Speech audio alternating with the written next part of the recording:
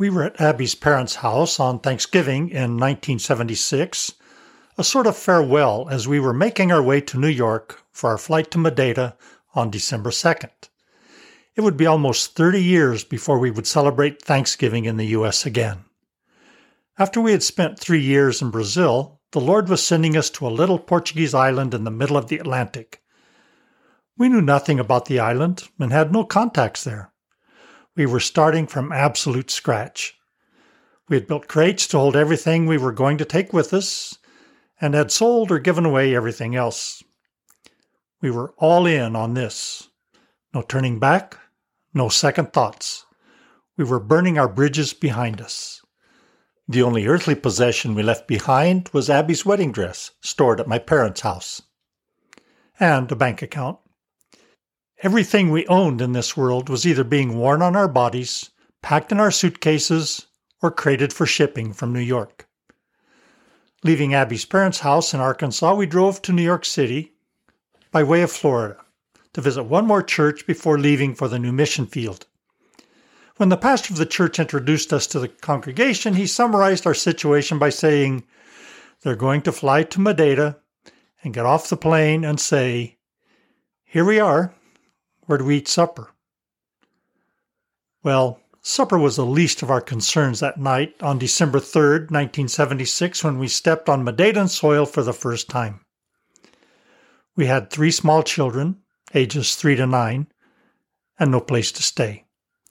That was before the internet, online bookings, and cell phones. In fact, the island was barely in the age of telephones. Later on, after we got a house, we applied for a telephone. It only took us 5 years to get one. I interrupt for a brief explanation here.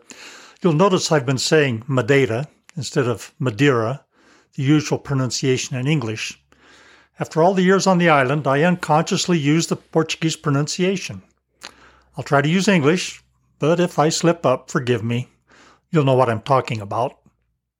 Anyway, we arrived on that night in December and had no reservations. It was 8:30 at night. We knew no one. The Lord, of course, provided us with a place to stay and food to eat, and the details of that story will be told in the Give Me This Mountain podcast. But the situation illustrates a fundamental aspect of living by faith. I call it the what now factor. Walking by faith is just that, walking. When we walk, we take one step at a time, then the next step. In the walk of faith, we do what God tells us to do, then say, "What now?" We must wait for Him to give us instructions for the next step, which may mean we continue doing what we know He has told us to do until He tells us to do something else. As we begin our study of the book of Judges, Israel was in a what now situation. They were finally in the land promised to Abraham 500 years earlier, after the previous generation had wandered 40 years in the desert under the leadership of Moses. Then under Joshua, they had occupied the land and divided it among the 12 tribes. Great, they'd done it. I can just hear them saying, "Okay, here we are. Where do we eat supper?" Or, "What now?" After all, they had never governed a territory. They had never been responsible for the administration of a country. They knew all about pitching tents and then taking them down and moving to another location, and then pitching their tents again, and again, and again. They had never settled in cities and villages. The only thing of import they had built was the house of the Lord. And after all, it was a tent also. The book of Judges relates the early history of God's people as they defended themselves and consolidated their presence among the various other peoples, and before they had any sort of administrative structure to unite them as a nation with borders. The only thing uniting them was their observance of the laws God had given them through Moses. They had a lot of lessons to learn, lessons that can help us. God leads us into situations we've never faced before. He calls us to undertake tasks we've never done in our lives. This is a fundamental feature of faith. The title of the book says Judges, the term used to describe the first leaders of the people of Israel. but we only find the first mention of them in chapter 3. The introduction in the first 2 chapters sets the scene and establishes the storyline for the rest of the book. The opening line, "after the death of Joshua," will be echoed many times in the chapters and years to come, the names changing as each leader passes away. Leaders die, new leaders arise. In Israel's case, the people were eventually ruled by kings. Kings came to the throne, kings died. The fortunes of the nation rose and fell in line with the spiritual quality of those leaders. As I pointed out in the previous episode, Pharaoh is never far away.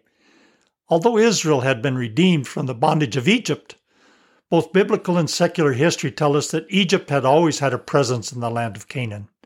This was due to the importance of the trade routes that connected the Egyptian Empire to the Hittites in the north. That's where modern Turkey is today. And the great empires of the east, Assyria, Babylonia, Persia, and the points beyond. We, like Israel in relation to Egypt, discover that having been redeemed from the bondage of sin does not remove us from the sphere of sin's influence. In a sense, it's now that we enter the battle for real. Our excursion through the history of Israel begins then with the death of Joshua, a good leader.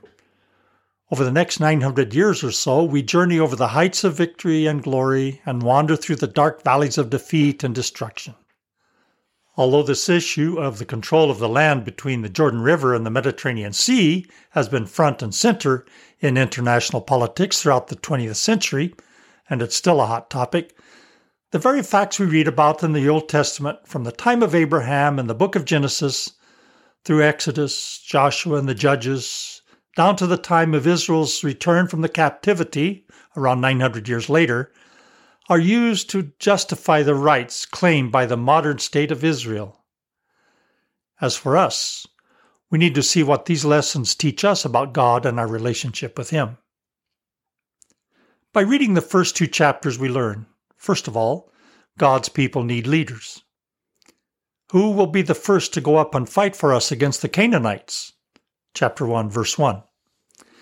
This was the first question the Israelites raised. In other words, who's going to lead us? Which of the tribes will go first? Countries need leaders. Churches need leaders. Families need leaders. But it's important to seek leaders in the right way. Judges 1:1 says, "After the death of Joshua, the Israelites inquired of the Lord, who will be the first to fight for us against the Canaanites?" The danger is to look for leaders that appeal to us because of their personality, their physical appearance, persuasive talk. Later in Israel's history, when God replaced the first king, Saul, who was a popular choice in the eyes of the people, but one who was not pleasing to God, He sent Samuel to anoint David. When Samuel questioned God about why David's eldest brother, Eliab, was passed over, the Lord told Samuel, "Do not look at his, that is, Eliab's appearance or his stature, because I have rejected him. Man does not see what the Lord sees, for man sees what is visible, but the Lord sees the heart." 1 Samuel 16, verse 7. In choosing leaders at all levels of our government, we need to seek God's choice rather than trust in the politicians' rankings in the polls or follow what people are saying on social media. Obviously, choice of church leaders is even more crucial. But too often, pastors are chosen for reasons of human wisdom and not at God's direction. In the New Testament, these leaders are called bishops, elders, or pastors and are considered to be worthy of financial support. 1 Timothy 5:17. But free of greed. 1 Timothy 3, verse 3, Titus 1:7. Much has been said and practiced regarding the degree of authority these leaders have over the flock. But the Apostle Peter said that such elders are not to lord it over the flock. 1 Peter 5:3. Jesus looked with compassion on the multitudes who are as sheep without a shepherd. In Portuguese, pastor is the word for shepherd and the same word for the church leader, who is to lead and guide the flock without being domineering. God's people need direction with wisdom that comes from experience with the Lord and the knowledge of His Word. The second thing we learn is that the fate of God's people depends largely on the character of the leaders. or the lack of one to guide them. Chapter 2, verse 10 says, "After that whole generation had been gathered to their fathers, another generation grew up, who knew neither the Lord nor what he had done for Israel." The result? Then the Israelites did evil in the eyes of the Lord and served the Baals, the false gods. Verse 11. This provoked the Lord to anger, who allowed the land to be overrun by their enemies, and they could not resist them, because the hand of the Lord was against his own people. In their distress, the Lord raised up leaders, called judges, and he was with the people and saved them out of the hands of their enemies, as long as the judge lived. But when the judge died, the people returned to ways even more corrupt than those of their fathers. Verses 18 and 19. What was true then is true now.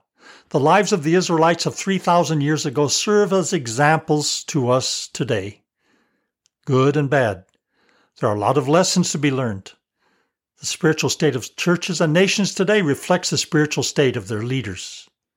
See Episode 2, War and Peace, where I talk about this in greater detail. Then the third lesson we should note in these two chapters is this. Our experience and knowledge of God is not automatically transmitted to our children through our DNA. Judges 2:10 says, "Another generation grew up, who knew neither the Lord nor what he had done for Israel." In other words, a generation of parents failed to pass on to their children the knowledge of the Lord and what he had done. Do we see any application there for us? Every succeeding poll regarding the spiritual identification of Americans over the last several decades reports a steep and steady decline in the number of those who identify as Christian, or who attend church, or who believe there is a God. There's been a failure of each generation to successfully transmit its values and beliefs to their children. President Ronald Reagan famously said, "Freedom is never more than one generation away from extinction.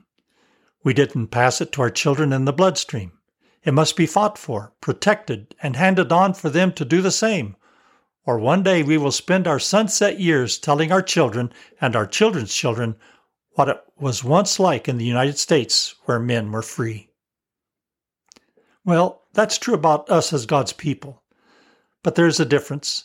Jesus said the gates of hell would not prevail against his church. And although the flame of truth may appear to have died out in some places and at some points in time, the Holy Spirit can fan the flames of faith from the glowing embers. It behooves us to pass our knowledge of the Lord on to our children and to our grandchildren. Fourthly, we read in Judges 1:6 that when Judah fought against the Canaanites, it says, "Adoni-Bezek, the king, fled, but they chased him and caught him, and cut off his thumbs and big toes." That's verse 6. Basically, the king's reaction was this: "I had it coming." Verse 7 says, quoting Adoni-Bezek, "70 kings with their thumbs and big toes cut off have picked up scraps under my table. Now God has paid me back for what I did to them." This was a common practice that was designed to cripple one's enemies, disabling them so that they would no longer be a threat. Right off the bat in this book, we come across a situation of shocking cruelty, the first of many to come in the chapters ahead of us. The Bible faithfully reports the true nature of human situation and doesn't gloss it over. The atrocities and violence that shock us on the news reports each day are nothing new. This has always been the state of the human race under the curse. The human race has always been cruel to its fellow members. Let me add a footnote here. When Adoni-Bezek said, "God has paid me back," he didn't use the word Yahweh, the name God revealed to Moses to distinguish himself from the gods of the other nations. One thing we'll note throughout this journey is that none of the other nations were godless. He used the word Elohim. That would be more or less the generic name for God in those countries. One thing we'll note throughout this journey is that none of the nations were godless. Wars were, in fact, "my God is bigger than your God" events. God was going to use his people Israel to demonstrate that he, Jehovah, Yahweh, often written in all caps in our English Bibles, is the God of gods, And the other deities, normally designated by the word Elohim, were not actually God at all. In the fifth place, we're reminded that we face a continuing battle against sin and the flesh. Most of chapter 1 details the successes and failures of the various tribes of Israel as they consolidated their victory over the peoples in their new homeland, verses 9 through 36 in that chapter. Judah seems to have had general success, particularly in the hill country, but verse 19 says they were unable to drive the people, the Canaanites, from the plains because they had iron chariots. Chariots would have been of limited usefulness in the hills, but on the plains they were a formidable instrument in the hands of the enemy. Judah's foot soldiers were powerless against horses and chariots. I see this as a warning that we will never defeat the enemy in our strength, and much less so on his grounds. James, in his letter, chapter 4, verse 7, says we are to resist the devil, not to pursue him. Paul, in writing to the Ephesians, instructs us to stand fast and with the proper armor, and we can defeat the great foe, but we're not chasing. Our calling is to preach the truth of the gospel, not to embark on dragon-slaying campaigns to eliminate our great adversary. Satan has the advantage over us in power, cunning, and experience. And although he's not omnipotent or omniscient, we are no match for him. So we must always remember that Satan is no match for our Lord, however. The psalmist said, "Some take pride in chariots and others in horses, but we take pride in the name of Yahweh our God." That's Psalm 20, verse 7. This is a lesson that is repeated time and time again in the chapters to come. Our Lord has conquered Satan. We don't have to go out and do it ourselves. The other tribes were also unable to drive out their enemies. Manasseh couldn't drive out the Canaanites because, quote, they were determined to live in that land. Verse 27. Sin is a persistent foe, rooted in our flesh and used by Satan to tempt us to disobey the Lord. James 1:14 says, each person is tempted when he is drawn away and enticed by his own evil desires. Satan is determined to occupy our hearts, and he will not give up. He counts on wearing us down. The writer to the Hebrews encourages believers to persist in their Christian lives, saying, quote, we have not yet resisted to the point of shedding blood in our struggle against sin. Chapter 12, verse 4. But some of the tribes succeeded in subjecting the Canaanites to slave labor. Verses 28, 30, 33, 35. But that also implied they were still living in the sphere of the influence of the idolatrous peoples. Verse 34 and 35 of chapter 1 says, the Amorites forced the Danites into the hill country and did not allow them to go down into the valley. The Amorites refused to leave Harheres, Aijalon, Saebim. This is a picture of the stubborn and powerful persistence of sin in our lives.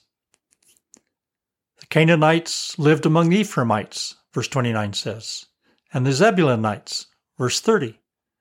But the word says that the people of Asher, one of the other tribes, lived among the Canaanites, verse 32, as did the Naphtalites, verse 33. Is there a difference between the Canaanites dwelling among some tribes of the Israelites, while other tribes dwelt among the Canaanites? Well, putting this in the context of our society today, we could ask, is the world at home in our churches, or do God's people feel at home in the world? Most certainly, when God's people feel at home in the world will feel at home in the church. Obviously, we live in this world, but we're not to be of this world or feel at home here.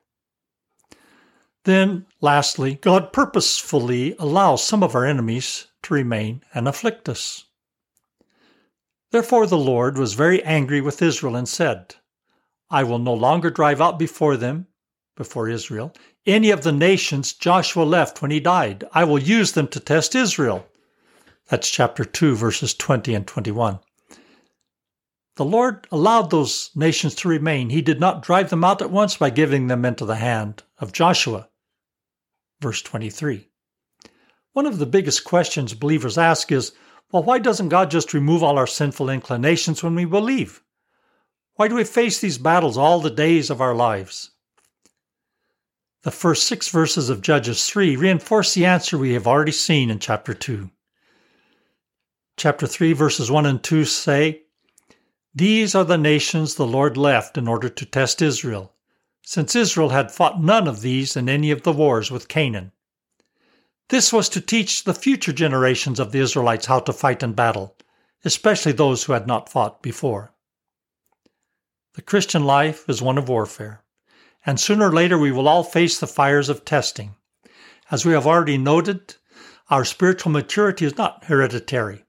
Each generation must learn its lessons by personal experience. Peter encouraged the suffering believers of his day with the words, "In this you greatly rejoice, though now for a little while you may have had to suffer grief in all kinds of trials." That's 1 Peter 1, verse 6. He goes on to say that these trials test our faith, even as fire purifies gold. The metaphor of testing changes from discipline and fighting the good fight to having our faith purified by trials. In either case, God will not leave us in a situation where we feel we can handle it on our own and don't need to bother Him. This is the essence of faith, and the just shall live by faith, as the word says. If our parents were tried and true believers of the Lord and true followers, are we?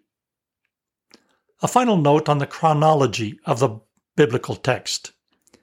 The series of books before us are in general chronological order, as are the events within them. But the biblical text is not written to give a strict chronological order of events. Its purpose is to communicate God's truth to us. Joshua 1:1 says, "After the death of Joshua." But then later in chapter 2, verse 6, we read, "Joshua sent the people away, and the Israelites went to take possession of the land, each to his own inheritance." There will be many instances where we must be sensitive to the context. While believing in the inspired, infallible truth of the Word, let us not be tempted to resort to illogical explanations and convoluted arguments to, quote, defend the Bible. God is quite capable of defending His Word. Our obligation is to obey it and be prepared. There will be what now times when we say, well, here we are. Where do we eat supper? What next? The Good Shepherd will lead His people to green pastures, or maybe dark valleys. But let us be assured that He will lead. He knows perfectly well how badly we need a leader. In our next episode, we look at the first of the judges, Othniel.